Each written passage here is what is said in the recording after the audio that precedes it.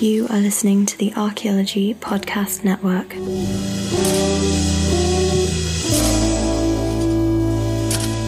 Hello and welcome to the CRM Archaeology Podcast, episode 70 for October 14th, 2015. I'm your host, Chris Webster. On today's show, we discuss a couple of recent emails that we've received. One is regarding a person that wants to become an archaeologist but wants to possibly finish a business degree first, and the other is about interview questions. How should you prepare? What questions can be asked? And how do you know which questions they will ask? So, fire up your email and send us a question, because the CRM Archaeology Podcast starts right now.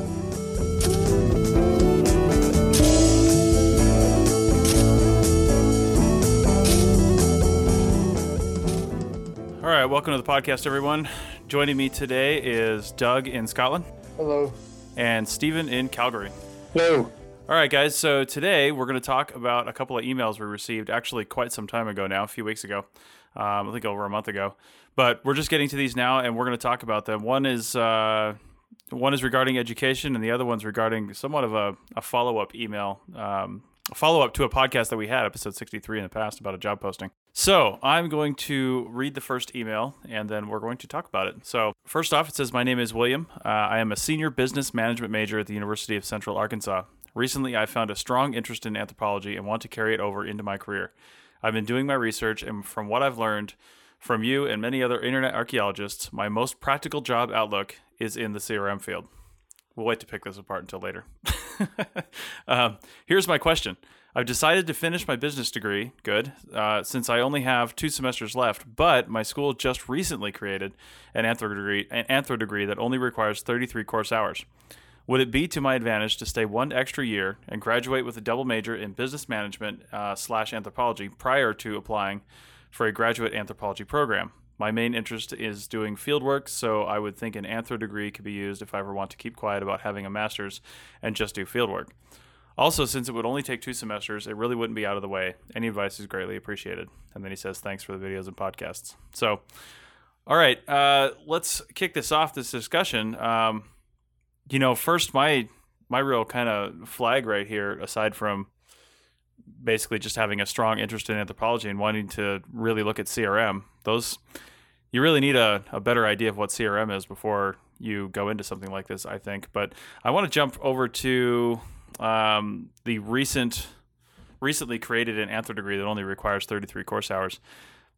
I don't know. It depends on, for me, I was talking to some other people about this. If you want a check in the block that says, I received this degree, and then you're going to go on to graduate work or something like that, and that's okay with you, then great. But if you're going to try to do 33 course hours in a brand new program in 2 semesters with all the papers and writing and things like that, you're either going to half-ass it and not learn anything, or you're going to fail. That would be my guess. Like I said, if you're fine half-assing it and just getting the piece of paper, maybe that's good for you. I don't know. But to me, one of those 2 things is going to happen. Yeah, I'm not sure if that's even going to be possible to do 36 hours in 2 semesters. Right, 33 hours, but still.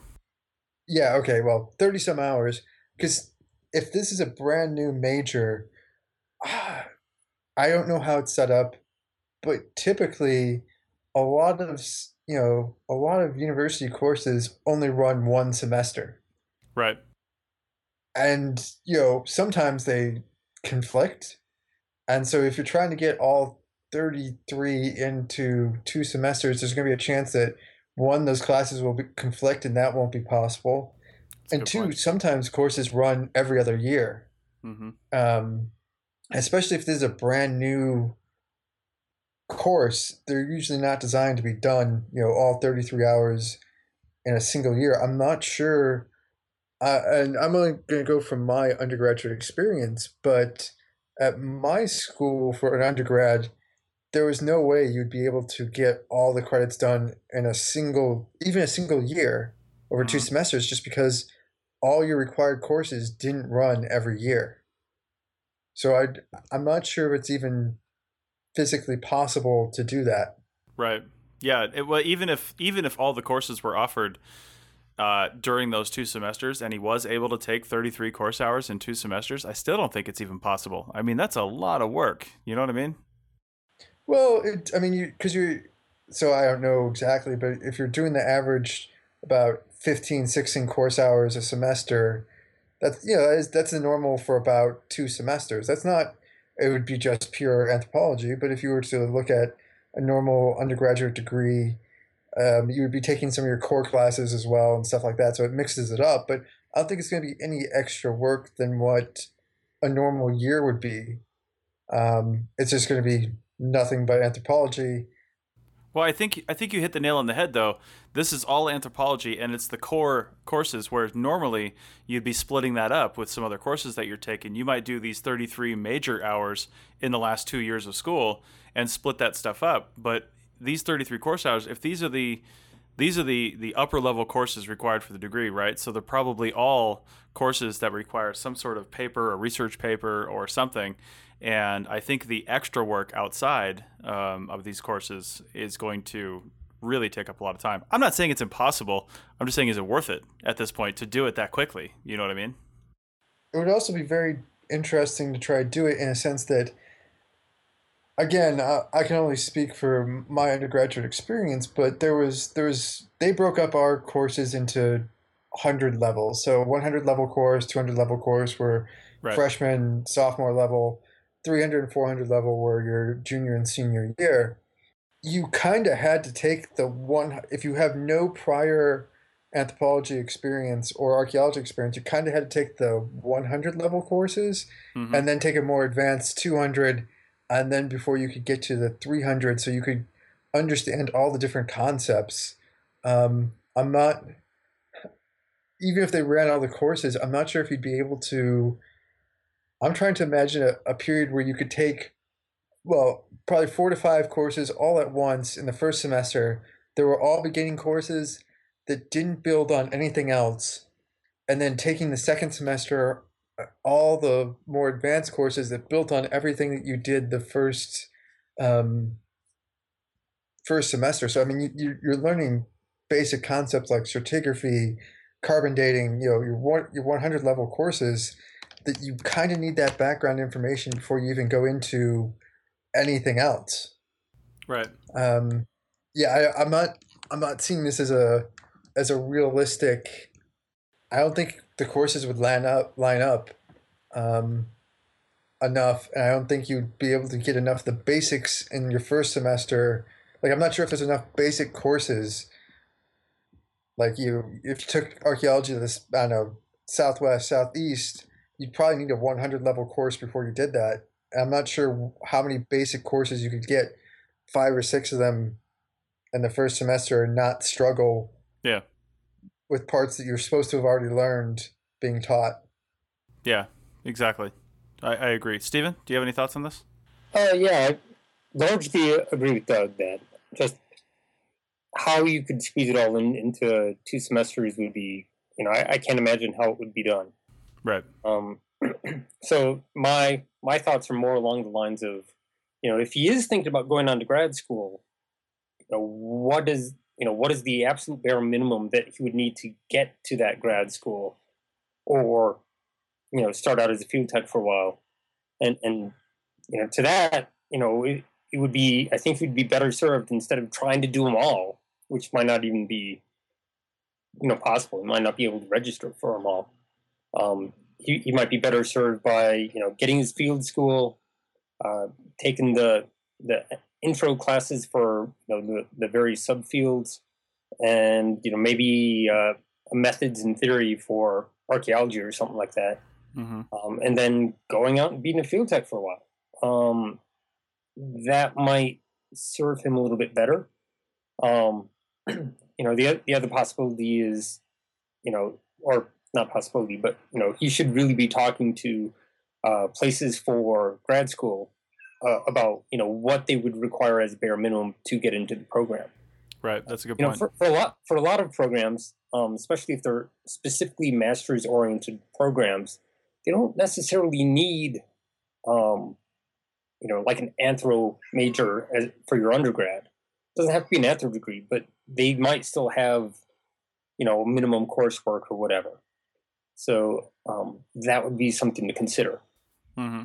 But I think that field school, particularly, if you think about CRM, then a good field school and maybe a good lab class Yeah. Would almost be required, to get the job, which is what he would need to pursue first, I would think. I think Ruckus agrees with you. Doug? Yes. Yeah, a possible option is if you might think about minoring with a 1 year, a minor in anthropology, archaeology seems much more realistic. I'm just thinking about trying to get all the courses in there, but Mm-hmm.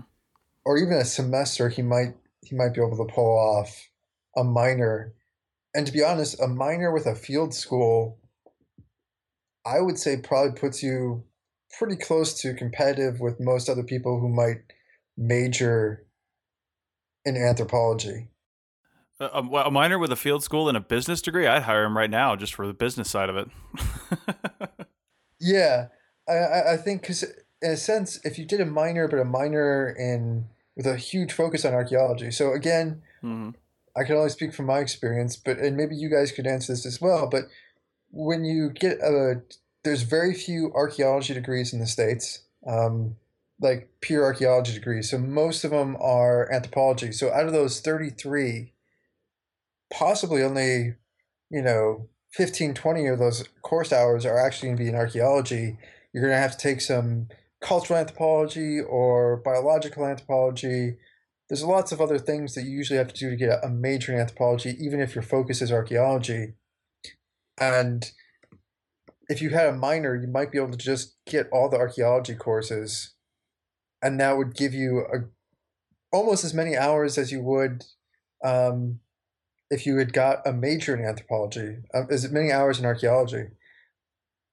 Again, give or take, and you're losing out on some of the great things that comes from having an anthropology degree, and that you've been exposed to cultural anthropology, biological anthropology, linguistics, or something along those lines. But in terms of if he's really, really interested in CRM, a minor will probably give you about as many course hours as you'd get with a major with a focus on archaeology. And yeah, a field school is probably more important in terms of doing CRM. Well, and one thing I would say about the minor is, if he went into CRM and stayed in CRM and wanted to move up in CRM, having only a minor and not the full anthropology degree could potentially cause some issues with Secretary of Interior standards. Some jobs that would require that. But he'd have to have a master's in that anyways. So Well, I mean some stuff requires a BA though. Which That's it. Yeah, doesn't it for certain agency jobs like aren't the minimum requirements of like Forest Service jobs and things like that a BA? For like field tech? Yeah, for field tech. It differs. I don't think they get that specific. I think they say it depends on what agency and how they word it, but a lot of them say a degree or in a relevant field. Mm-hmm. So he might be able to play the business / minor in anthropology might be enough. It depends how specific they get, but I've seen lots of advertisements that just say be educated to degree level.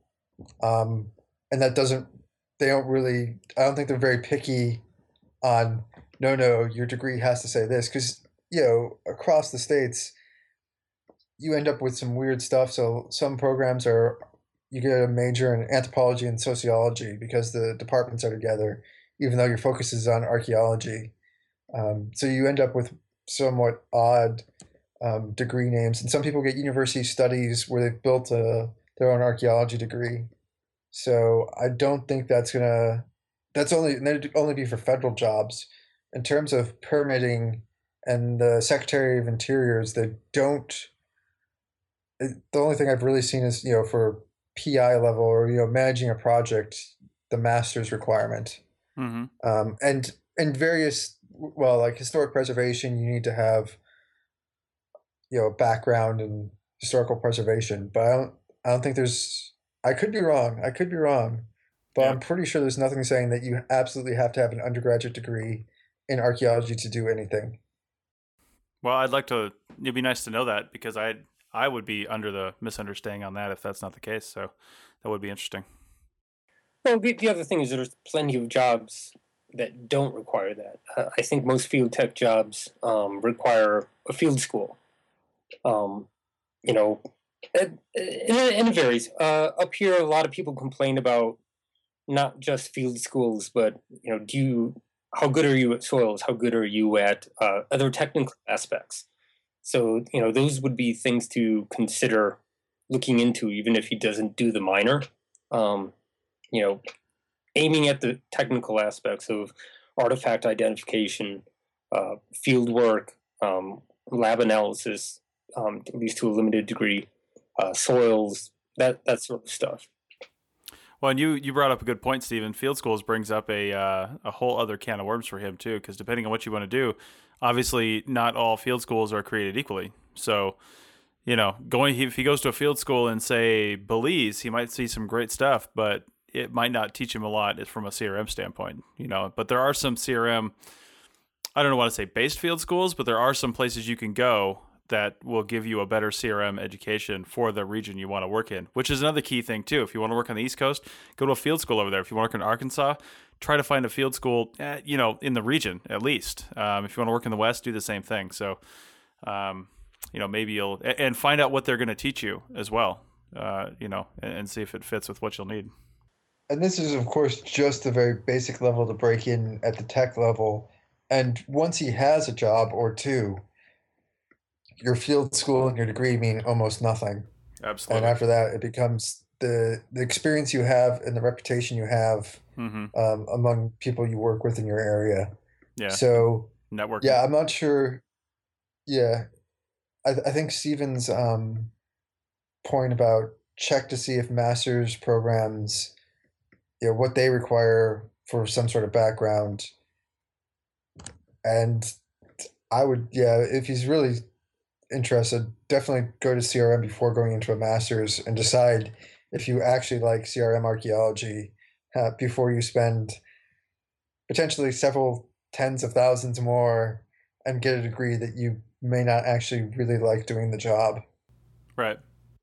I would kind of chase that a little bit further. If he is going weak as an undergrad, after he gets the experience and starts looking at like a grad degree, it might be for the best to look at a grad degree that is a little bit more strongly for field, to kind of bolster the stuff that he's kind of passing up on as the undergrad.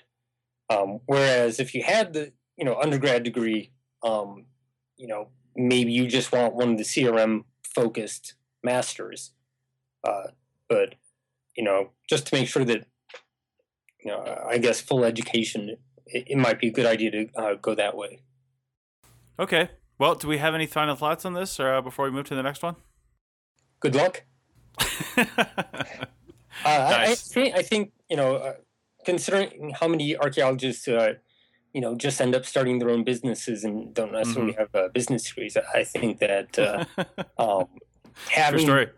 Having like a business degree might actually help. I don't know.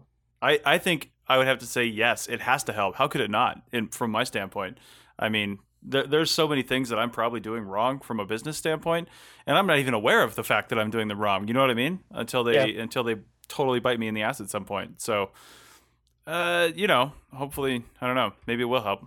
And I'd give one last piece of advice, just looking at what he had wrote. He'd said, my main interest is doing field work, so I think an anthro degree could be used if I ever want to keep quiet about having a master's and just do field work.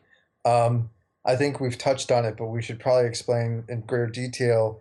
A master's actually, you need in many parts of the United States a master's to do field work. Mm-hmm. So we had mentioned this, but I realize he may not know this, but the Secretary of Interior has regulations and governs most archaeological work, and they basically require a master's to run projects.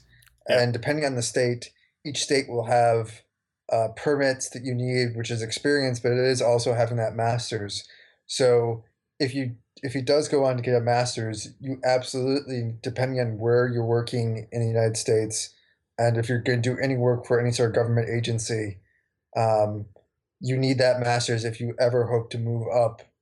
And lots of people have masters and still do tech work. lots of people have PhDs and still start out doing tech work. Right. So there's no real advantage of sort of quote unquote hiding your higher degrees, even for tech work, because I've found a lot of people like to, even if you have a master's, start people out, and then they're very happy to have someone that has that degree, so that when work comes along or they have the opportunity, they can slot them in higher up as a project manager.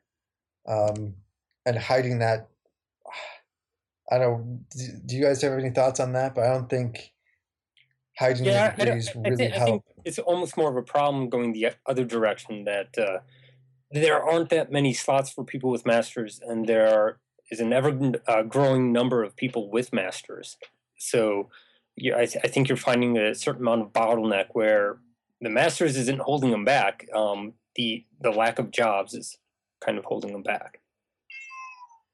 You know, and one of the things, I'll just tidy up this with a final comment too, and say, again, what Doug said and what we said throughout is research the region you would likely try to work in. You know, if you want to jump all over the country, that's one thing, but if you want to focus on a certain region, find out what their requirements are.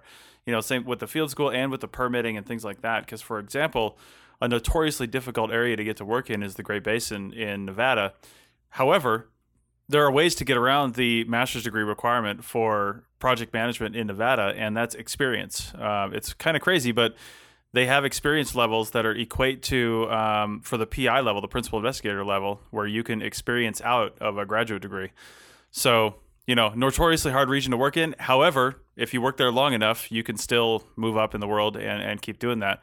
Now, there's other glass ceiling type things if you don't have a master's degree, but maybe those aren't a concern to you. So, you know, if you just want to work and move up within a company and a chain, you can probably do that here in the Great Basin. But like I said, look at the area like Doug said and Steven said, and figure out what their requirements are and what you really need. So, all right, I think we're going to move on to the next email, but first we're going to hear about another podcast on the Archaeology Podcast Network. See you in a minute.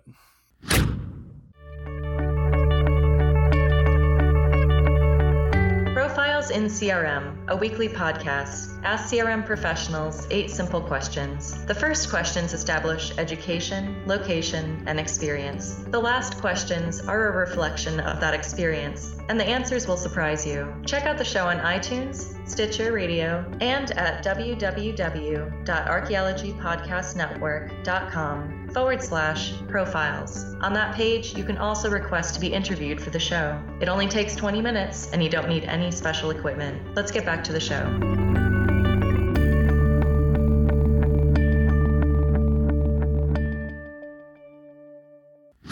All right, we're back with one more email, and let me read that off, and then we're going to talk about it. All right, Chris and the gang. I've been listening to the show for a few months now and have to say you guys rock. I am just getting started with CRM, and every show, blog, and book of yours that I've read has been insanely helpful, so that's awesome. Episode 63 in particular, I actually applied to the job that you mentioned, and 2 was a bit thrown off by the posting, but sent it off anyway since I live in Ohio and California winters don't sound so bad. Anyway, this afternoon I had a phone interview for said job, and even though I've only had a few CRM interviews, I caught a weird vibe, and I wanted to check with you to see if this is the norm. We talked about the standard stuff, company overview, my resume and experience, etc. Then she basically gave me an oral archaeology exam. Some of the questions included: 1, tell me about debitage and what are the 3 types of cortex. 2, how can you identify historic sites? 3, what are the differences between petroglyphs and pictographs? 4, tell me about lithics. 5, tell me about lithics. 5, other than extreme temperatures and wildlife, what types of hazards can you expect to find in the field? And then he continues, I don't mean to complain that I was given an actual job interview, but at the same time, I was definitely thrown off seeing as it's a temporary, entry-level, 4-week-long field tech position with no per diem. I know this isn't standard, but quite honestly, I choked on a few of the questions, and I'm seriously doubting myself now. Would you consider doing a segment on interviews? So that last part is the actual question. So first off, let me back up just a little bit. If you go check out episode 63, at the bottom of the links, there's a link to the Shovel Bumps posting for this job, and they had a lot of stuff that none of us had ever really seen before in a job posting, some really specific requirements for people to have knowledge of, and it was extremely specific, and what makes it even crazier is it's for a 4-week position. It's not like you're applying to be a PI or a project manager or something where you're going to be there for a while. and have to know these things for report writing. And it's a field tech position. So I understand asking somebody how to identify a historic site and whether or not they know about debitage and cortex and things like that. And out here, you really should know the difference between a pictograph and a petroglyph. But that being said, none of those questions were actually in the job posting. That was extra stuff that they threw in for the interview. So the question here is, would you consider doing a segment on interviews? And I think one of the things that, I've got a blog post that's ready to drop on this that I haven't put out yet. But one of the things is, how can you predict what's going to be in your interview? Okay. How can you predict what kind of questions they're going to ask? Well, the short answer is you can't. They'll ask the standard questions, which if you've done enough interviews, you'll know those things. But one of the ways I was thinking of that you can do to figure out what's going to be in your interview is to simply post something out on, say, Facebook or something like that. Talk to your friends first, maybe, see if anybody's actually worked for this company and see what kind of questions they ask in the interview. I would caution people about putting stuff on, say, Archeo Field Techs on Facebook, because there's over 1,500 people on there.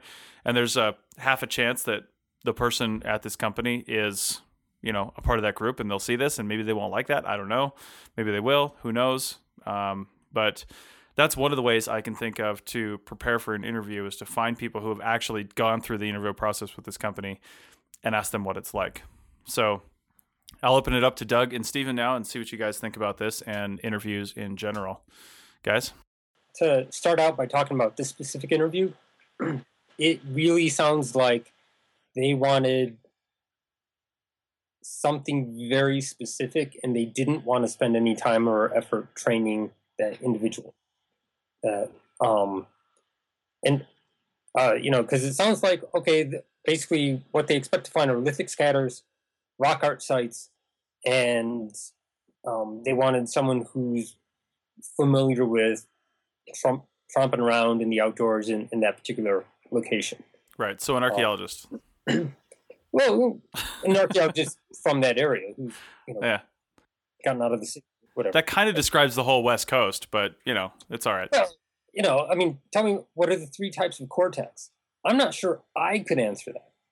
That's an interesting question. Yeah, types of cortex? That's a pretty specific question. It's like I can talk about, does like patination count as a cortex? I have no idea. When you're getting that technical about it, right? Know what patination is? Are you looking at like the parent surrounding material? What are we talking about here? And I don't know. So I don't know how I would answer that, but I can see how it would lead to a discussion about lithics. How can you identify historic sites? What kind? Buildings? Right. Archaeology sites? What are we talking about? And then, I think I actually kind of like the 5th question. What are types of hazards you can expect to find in the field? Because that's something you want to be aware of. That said, none of these should really be deal breakers, because they are so specific. Right. Even if you kind of, boff that, it's like, what are 3 types of cortex? I don't know. Given the types of material you get, what are the types of cortex? Yeah. What can I expect to see? And so if they're actually using this to weed out someone, or do they want a field tech who can actually do it like advanced lithic analysis? Mm-hmm. That's kind of crummy. I think that they're really, aiming above what, the grade that they're trying to hire. Yeah, I think that's the big part of it. Yeah, and that's not cool. But I think that as an introduction to the sorts of things that the potential candidate might have to be involved with, I'm okay with the idea of like finding out what they know and what they don't know. Mm-hmm. So and using that to kind of guide the discussion, or get them up to speed. Yeah, I think you're totally right. They're not appropriate questions for a field technician, especially a temporary one. If you were hiring somebody with the thought of possibly moving them up, or maybe you're one of those smaller companies where a field tech is going to do more than standard field tech type work. Like, when they're not in the field, maybe they're helping out with some report writing or something like that, and that's what they're looking for. I don't think they said that in the job post, but maybe internally that's what they're thinking.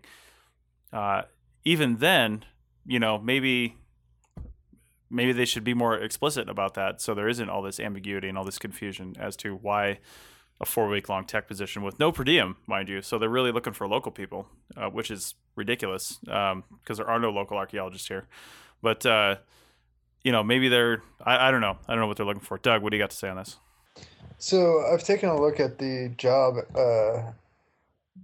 posting and looking at the questions and stuff. I sort of see this being slightly different. So I went and looked at the website of the company that posted this, Yeah. and they're not an archaeology company. They're a very large, technology business consulting firm. Yeah. And when you look at the job posting, it's actually fairly standard, bachelor's degree, year of experience. The job duties probably goes into a lot more detail than most field tech stuff. And then at the bottom, additional information's, having to walk 8 miles, stuff like that. Mm-hmm. All very standard. I think you guys were talking about how there's all this stuff about like required knowledge, required skills, required abilities. Yeah. And you actually see a lot of that postings outside of archaeology in big organizations. So a lot of universities have postings just like that because it's a professional HR thing. And those questions sound a lot like a larger company HR system, where basically they do sort of, I've seen it, and I have a lot of friends in different fields, and they'll do like mini tests for, to be an analyst at an oil company or something like that. And that's basically what that sounds with. And that's basically a lot what you find in very large companies. I imagine the person who's actually doing the hiring, this is possibly have gone through like their HR department. And so that's why you end up with all these sort of over detailed descriptions. Whereas in archaeology, most of the companies tend to be small. It's a small field. Everyone knows. You can just say, hey, I need a field tech for Tuesday. And most people understand the skills required. Right. But in a large organization, they might not even have any archaeologists on staff. Or the person who wrote this might not be an archaeologist. They were just doing an HR thing. And these questions, these sort of quizzes, sounds definitely like a large company sort of test where they actually don't know anything about archaeology. And so they're just doing sort of a weed out test. Mm-hmm. And that's exactly what it sounds like. And I'm not sure if there's much you can do to prepare for that. Because typically most interviews let's be honest, most field tech jobs are not really interviews. There's more of a phone call saying, so I see you have experience and you can start on Friday or Monday. Here are the details of the project. Can you do that? Right. You very rarely would. I don't know. Have you guys ever gone through? So I know I went through my first field tech position. I actually went through a sit down interview, but that was because it was through a CRM company that was part of the university, so they had to. They're, again, a large organization, required them to do an interview because of HR policies. But have you guys ever actually been interviewed for a field tech position? Yes, I have. My first one, actually my second one, but I did get interviewed. It was a very informal interview, and it was, really simple questions about my experience. Had I ever done surface survey? Had I ever found anything during surface survey? Questions like that, which were very relevant to the position at hand. So I did actually have to answer a few questions. Yeah, I don't think I've ever actually been interviewed for a field tech position. I've had some fairly in-depth phone calls that felt like interviews, but they never really said they were interviews. I feel like they were fishing for information, without without being direct about it. We just had a conversation, and then at the end, they're like, "Well, can you come on this project?" I don't know if I'd answered questions differently, they'd been like, "Well, it's good talking to you," and hung up the phone. So I don't know. Yeah. So the whole we'll call you. Right. Yeah. So I had that one. Then I've had a couple of the phone call type just conversations where it's kind of a get to know you sort of thing. And then I don't think I had any more interviews until I was going for like a field supervisor position, which was an MA level position. So exactly. And there you start getting like actual interviews. Yeah. So. Yeah, they're not messing around with those. So you do often get. I would say unless you're hired internally, you're almost every time going to get interviewed for a position like that. Unless it's somebody that already knows everything about you and a spot opened up and they just bring you on. There's that. But if you don't know the company, you don't know who's working there, you're probably getting interviewed for an upper level position, anything over field tech or even crew chief, really. Well, I just did this spring, past winter, I did a lot of just getting to know you interviews, where I sent out my CV and they're like, "Well, we don't have any positions, but why don't you come in, have a coffee and we'll talk." Yeah. And what was interesting is I noticed a few. It took me forever, far too late to pick up on this, but I noticed a few trends in that, and one of them is everybody took a look at my CV. Said, "Wow, you have a lot of experience," but none of them really read the CV. Because like on the skills section, flat out said GIS. Yeah. And here apparently GIS is still at a premium. Like that is a major plus to an upper level skill set, because most of the people my age or older don't have it. And it would come up in the conversation, like last question, as we're all standing up, like 2 or 3 times, two or three different interviews. It came up at the end, and it wasn't until later that I realized it's because, nobody bothered to read all the way to the skills section in my CV. They probably didn't understand when I talked about like doing geospatial data in my cover letter, and that I take it as a kind of a given. That like, of course I know how to use GIS. It's 2015. GIS has been around for quite a while. And it took me a while to catch on that no, up here, it's a lot more like 1997. It's a little bit more rare. So I'm gonna jump in with like your whole comment about how people don't really read the CVs. So right now, Tristan, one of our other podcast people, is applying for jobs over here in the UK, and I'm helping him do a CV. And a good description, which probably does not translate well over a podcast, is when you're doing your CV, you're actually making it to pass the eye test. And the eye test is, you want to fill out enough information on your job so it looks, you have experience. But after 2 or 3 pages, people are going to flip through. They'll look at the first, couple of lines. They'll look at the headers of, jobs. And then those extra 2 or 3 pages are mainly there to look nice. And if people really are interested in you, they'll read deeper. But you really are. I find most people when they're doing CVs, it's the eye test. It's don't have a whole string of nothing but bullet points, because that actually looks ugly. But if you have bullet points and paragraphs, it looks like a nice something to read. And that's what you're actually looking for, is someone to look at your CV and say, couple of pages? This looks like a nice read. I'm going to call them. Not necessarily that they're actually going to read it in every detail. And even if they do read through it in every detail, they're probably going to forget. And so this is sort of bringing it back to the interview advice, is if there's a skill that you have that has not been brought up, and they ask you that question of, oh, do you have any questions? That is the perfect time to try to highlight the skills that you haven't talked about that you think are important, because they might not have read that far into your CV, or they may not have even picked up those skills. So,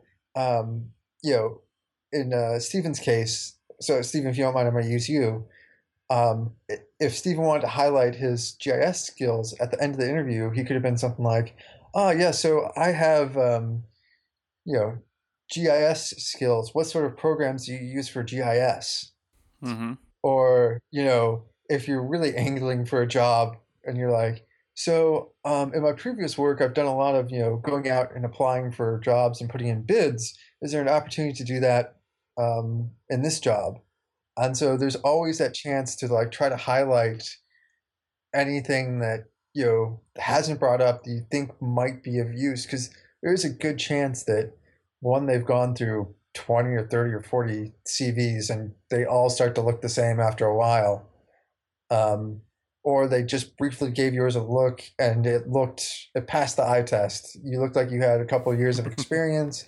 They flipped through, they've seen that you have work going back to 1996 or 2006 or even just 2013, whatever, and they know you have a couple of years of experience, and that's probably all that they're really looking for. And I mean, Chris, you've done hiring. What's your process for when you go through? Well, it's a little different for me because the hiring I've done at other companies was usually I got handed the list of people that were already weeded out. But hiring for my own company, since I'm so new in the business, and this is actually good to know, I mean, it's really been all networking. I haven't had to put out a blanket call for jobs, for people for a job, because I knew people that wanted to work here, and they happen to be available at certain times, or friend of a friend kind of thing comes highly recommended, and I haven't had to put out a mass call for people I just simply don't know. So probably not a good one to ask on that, but it's a good thing to know. Networking is a strong tool in this field. And while I'm on this, I think Doug, you're making some really good points there about the interview and things like that. But I think the larger point that we're making here regarding interviews from a field tech standpoint is it's really not in the interview, it's in your CV. Like Doug is saying, make sure your CV is one that stands out and gets you noticed and get you, because I will totally agree with that. I have had to look through CVs before, not necessarily doing interviews, but just glancing through them. And it really is like, you come across one that just is poorly formatted and doesn't look right, you just assume that, well, first off, you don't have the time to go through all of them. And the second thing is, I would assume that probably the rest of their work is similar, and I would toss it. I probably wouldn't even read it. I probably wouldn't even know who they were. It just looks like crap. It's going in the trash, right? If you didn't even try in that point, it's going in the trash. So, yeah, I'll agree with you, Doug, on your CV, how it looks, and then more importantly, not more importantly, but next in importance is how it reads, because if they like how it looks, there's a decent chance that they might be reading it soon, or at least some of it. And I will echo what you said too. When I first got into archaeology, and then for the first few years, I always assumed, but by the time I was in the field, everybody knew what I had for experience. Well, in the leadership, the crew chiefs or project manager, whoever was out there from the company, they knew all my skills. They knew everything. But in reality, they didn't know anything. They absolutely didn't know anything because they didn't read. They likely didn't even see my CV. They were just handed a list of people and said, "Here you go. This is your crew." So if you want those things highlighted, you got to do what Doug says, which is, tell them. If you want to highlight the fact that you know how to use a piece of equipment, you have to tell them, "Hey, I know how to use that," and jump in there and do it. So, Stephen.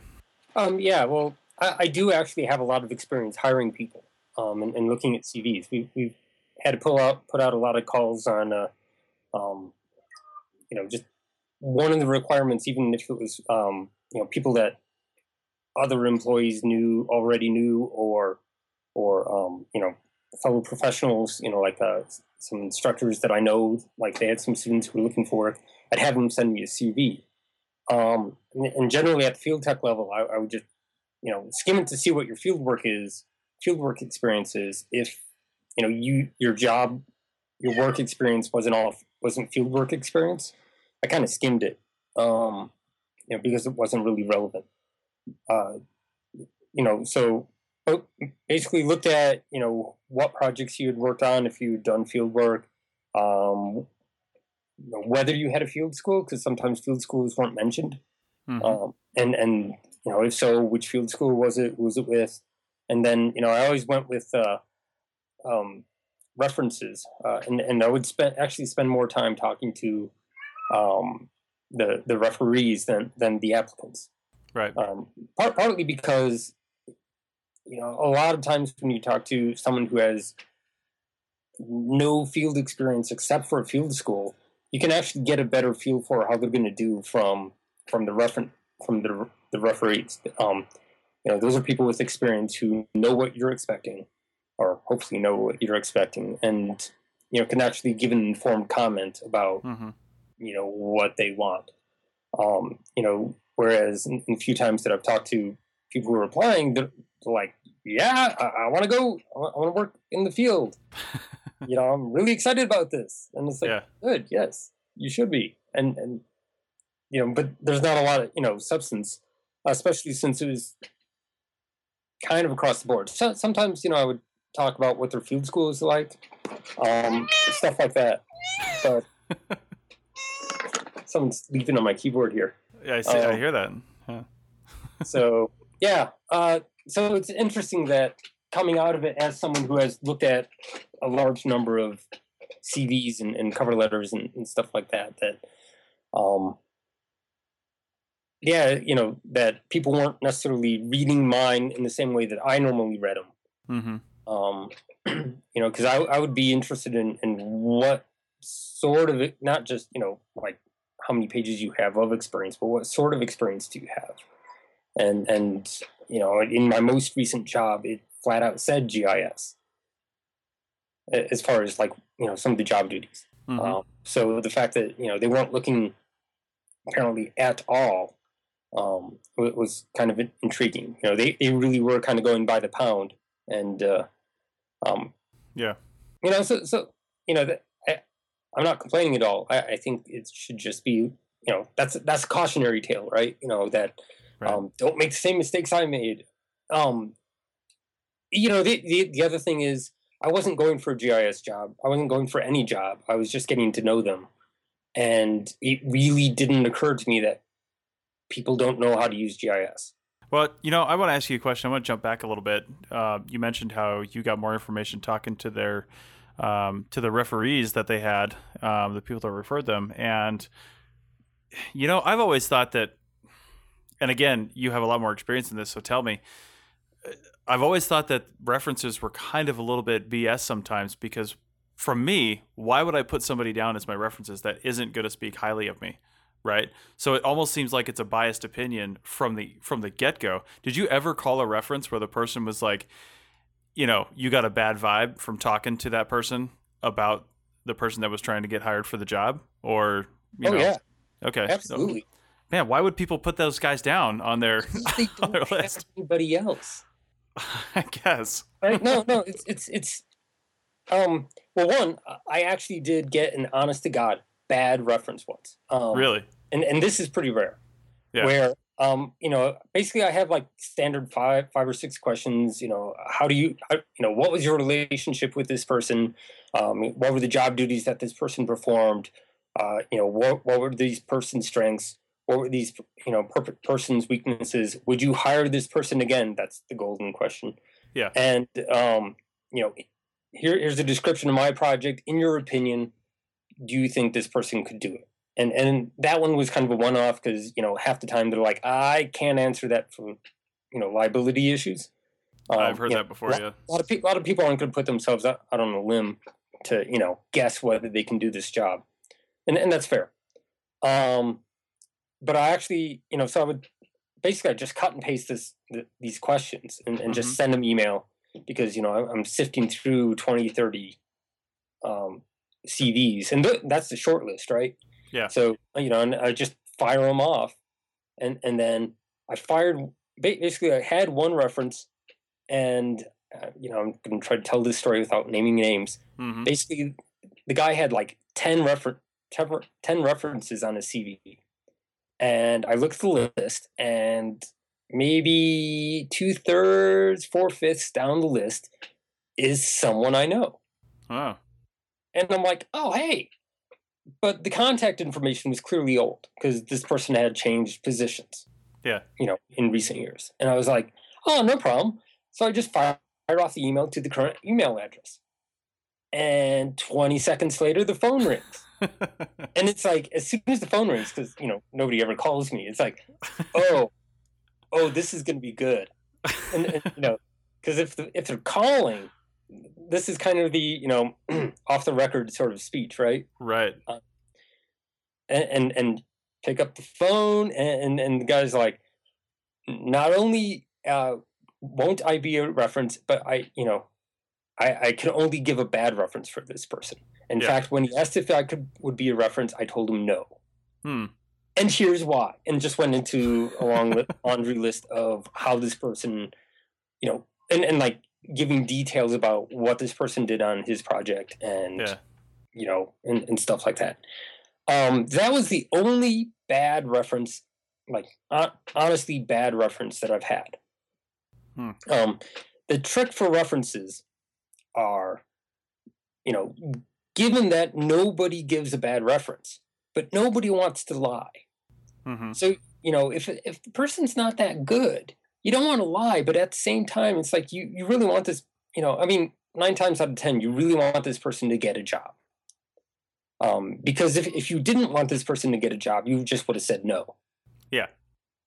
And there are a few where, this person was kind of weak, but this is their first job. And so, they'll tell you things and they'll kind of hedge their bets. They'll qualify things. That one of the things I would regularly pick up on is if they kept to the answer and didn't elaborate. So it was like, what did this person do? This person was a student. What were the job duties? Like this person took my field school. And they didn't talk about the field school at all or how this person did at the field school. Yeah. And it's like, what were the strengths? And pretty much everything. What were the weaknesses? None that I can think of. And it's like really short answers. That is a guaranteed way not to get your guy hired. And it was like, and I've had several of those where it's like you're answering the questions, but you're really not answering the questions. You're not telling me anything about this person. Yeah, they didn't stand out, or they don't want them to stand out. Right. And basically it's like, I will tell you the bare minimum to be a good reference so that maybe you will hire this person, but I will not tell you anything, qualitatively about the candidate. Right. That's usually a red flag. If, I've had quite a few where, it's the phone call return where you send out the email and the phone rings. That's usually a red flag because it's usually like, well, let me tell you a little bit about this person. Yeah. And it's usually not bad, but there's just a couple things you ought to know about this person before you hire them. Just so you know. Just want to be clear that, and they're not bad, but they're, it's enough to make you a little uneasy. On the other hand, I've had some where, they call back and they're like, I read the first question, the first sentence of your email, and I'm not going to read the rest. Because let me tell you, if you don't hire her, you are incredibly stupid. Nice. And it's like, okay, that's a plus. Yeah. Right there. Like, you are stupid for not hiring this person is a good reference. And if you can give details, all the better. Because my response then is, oh, really? So what did this person do for you? And I run through the questions manual. And usually they have good response. And kind of, so there's like qualified responses where you start to pick up on that might not be a good candidate. And you don't know. But that's the problem is it was the referee's job to, remove the doubt. And they didn't. And I will say that there is a certain type of reference that you need to be warned about if you're doing a lot of hiring, because they only give critical references, and those are doctoral candidates. Oh. Doctoral candidates cannot give a fully positive reference for the life of them. And I can't tell you how. I had one where one candidate. The only 2 references that he had that counted for fieldwork is were both like grad student leaders at his field school, and they tore him a new one. Wow. And it was like, he's probably not actually this bad. Maybe he is. I can't say, but that's the problem. It's that, I kind of feel bad for the kid because, if I had to guess, he's probably not this bad. But they were in review mode. Mm-hmm. Let me critique his performance, right? Yeah. Because that's what you do in grad school. You critique stuff. Yeah. And it's like, and actually, I had one friend who, actually gave a not very positive reference for a candidate, and but actually went into enough detail. So I called her up and I'm like, hey, let's talk about this. And basically the negative experiences were the sorts of things that couldn't possibly happen on the type of field project that I had. Mm-hmm. But it's like, so if you're being a reference, think about what they're applying for when you talk about their performance, because just because they were bad at one particular thing doesn't make them bad at everything. Yeah. Right. And good. Yeah. So got to be a bit of a connoisseur about references over the years. Nice. And then the other thing is, and experienced hirers will understand this, and people who are experienced at giving references will understand this, is not every performance isn't static. Mm-hmm. That if someone just only had a field school and your job was their first job, possibly their actual first job, not just their field job, Right, first job ever. Sometimes it's like, well, to be honest, they weren't that great, but I'm willing to give them a little bit of a doubt, just on the basis that they were really green. Yeah. And they had trouble finding their footing, and because I've had people who worked for me and they were kind of lackluster, not blatantly horrible, but yeah, maybe a little unmotivated, maybe not a lot of self drive, a little slow, and then they get hired off, and I give one of those qualified references where they're not horrible, but they're not all that great, and then a couple years down the road, I hear from the people who hire them, and they're like, oh yeah, that person's so awesome, we made her a crew chief. Nice. And it's like, really? Wow. Because I had no idea how this person would develop. Yeah, people change. And so I kind of always had that, like, I don't want to screw anybody's career. Mm-hmm. I've had some people who just blatantly shouldn't be doing it, but for the most part, if it's just that they're new and they're weak, yeah, it's like I would feel really bad just destroying their career just on the basis that it took them a little longer to ramp up. But at the same time, I can't tell you that they were great because it took them a little, So just saying, hey, it was their first job and they were pretty green, that kind of explains the whole situation and puts it back on the hirer. Mm-hmm. It's like, okay, do you want to take a chance with this green person or not? And sometimes they do, sometimes they don't. Okay.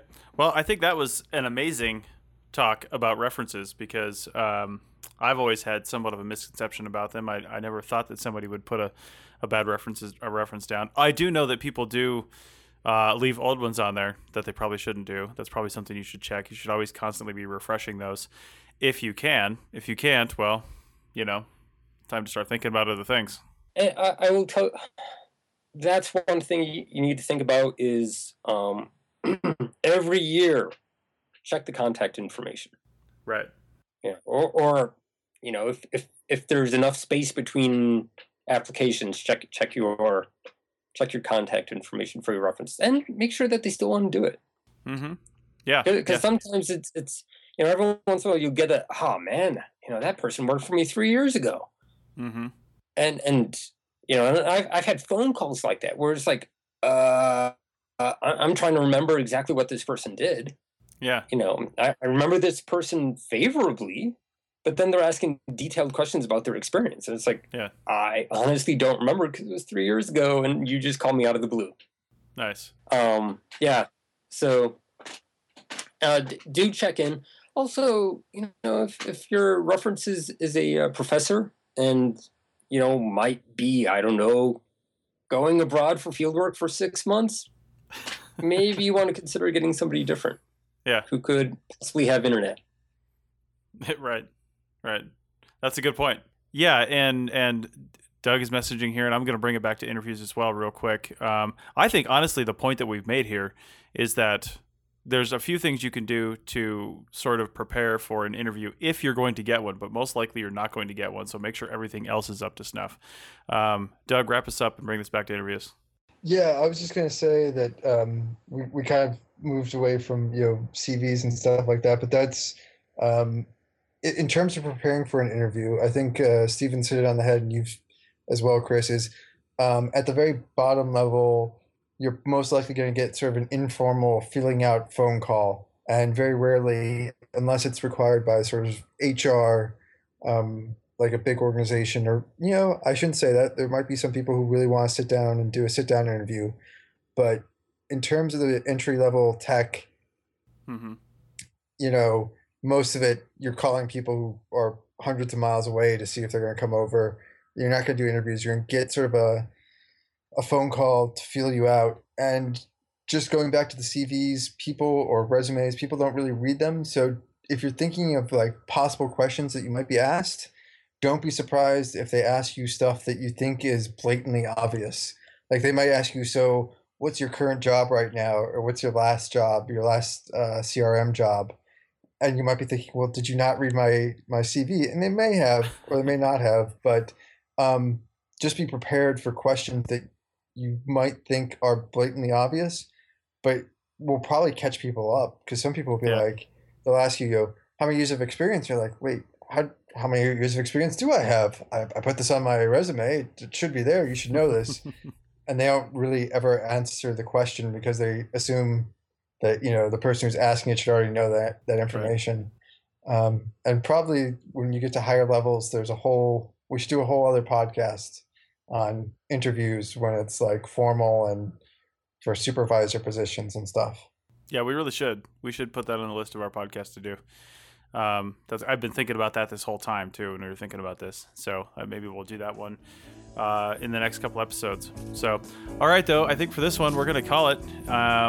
I'm going to have, at the end of this episode, at the end of the credits, actually, a giveaway that we're doing, that the Archaeology Podcast Network is doing to highlight our Profiles in CRM podcast. So stay to the end of the credits to listen to that, and we'll see you on the next podcast.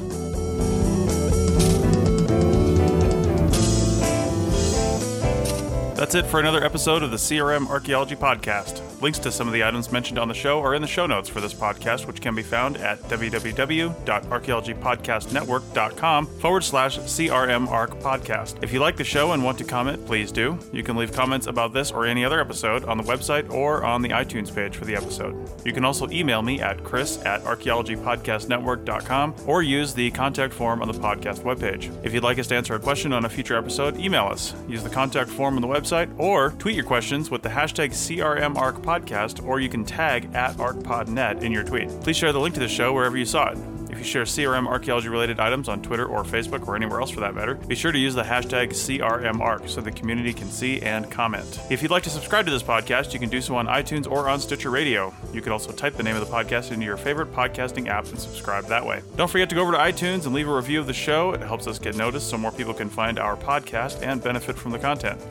Also, send us show suggestions and interview suggestions. We want this to be a resource for field technicians everywhere, and we want to know what you want to know about. Also, please consider donating to the Archaeology Podcast Network. Your donations help fund our bandwidth and contribute to our editing costs.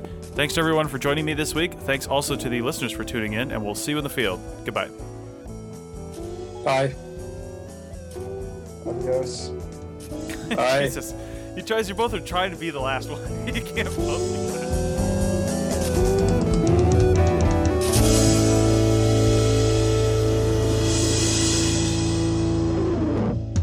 This has been a presentation of the Archaeology Podcast Network. Visit us on the web for show notes and other podcasts at www.archaeologypodcastnetwork.com. Contact us at chris@archaeologypodcastnetwork.com. Okay, I'm back, and as I mentioned before, we've got a special promotion. So DigTech ended up with a couple extra iPads, some of the brand new ones, the iPad Mini 4s, and I want to give one of them away. And I also need interviews for profiles in CRM. I've somewhat tapped out all the people that are close to me and that I know, and I need more interviews. So I'm going to put the call out and say, send me some names. But first, what are you going to win? So it's an iPad Mini 4. Those just came out about 2 weeks ago. 16 gigabytes, space gray, AT&T cellular enabled. You don't need a data plan, but it can take one through AT&T. And the reason I have that is because that gives you the GPS antenna, and I use that all the time. So the GPS antenna works without the data plan. So how do you get an entry? Well, you get an entry by doing an interview. Send me your name, send me your contact info, and we'll do an interview. When the interview is recorded, your entry goes in the thing. It goes on the list. Let's see. You can also get an entry if you were a previous interviewee and you send me a name. So if the person contacts me, say, hey, I was recommended by this person, and you as a previous interviewee will also get an entry. So if you come on as a new person and recommend somebody, that's 2 entries, and you'll get an entry for each person you recommend if you were interviewed prior. So, and international is okay as well. I would love to have some international CRM folks out there. All right, so this promotion runs from October 1st to December 15th. At that point, I will pick a winner. Here's another catch, though. I want 40 interviews before we pick a winner. I don't want to have 2 people get interviewed and then have to choose between them, because the goal is to get interviews here. So I want you guys to send me some names, and we'll get this going. All right? Good luck to everybody, and I'll keep you informed as to how many we're up to. All right. Thanks again for listening to this episode and for supporting the Archaeology Podcast Network. If you want these shows to keep going, consider becoming a member for just $7.99 US a month. That's cheaper than a venti quad eggnog latte. Go to arcpodnet.com/members for more info.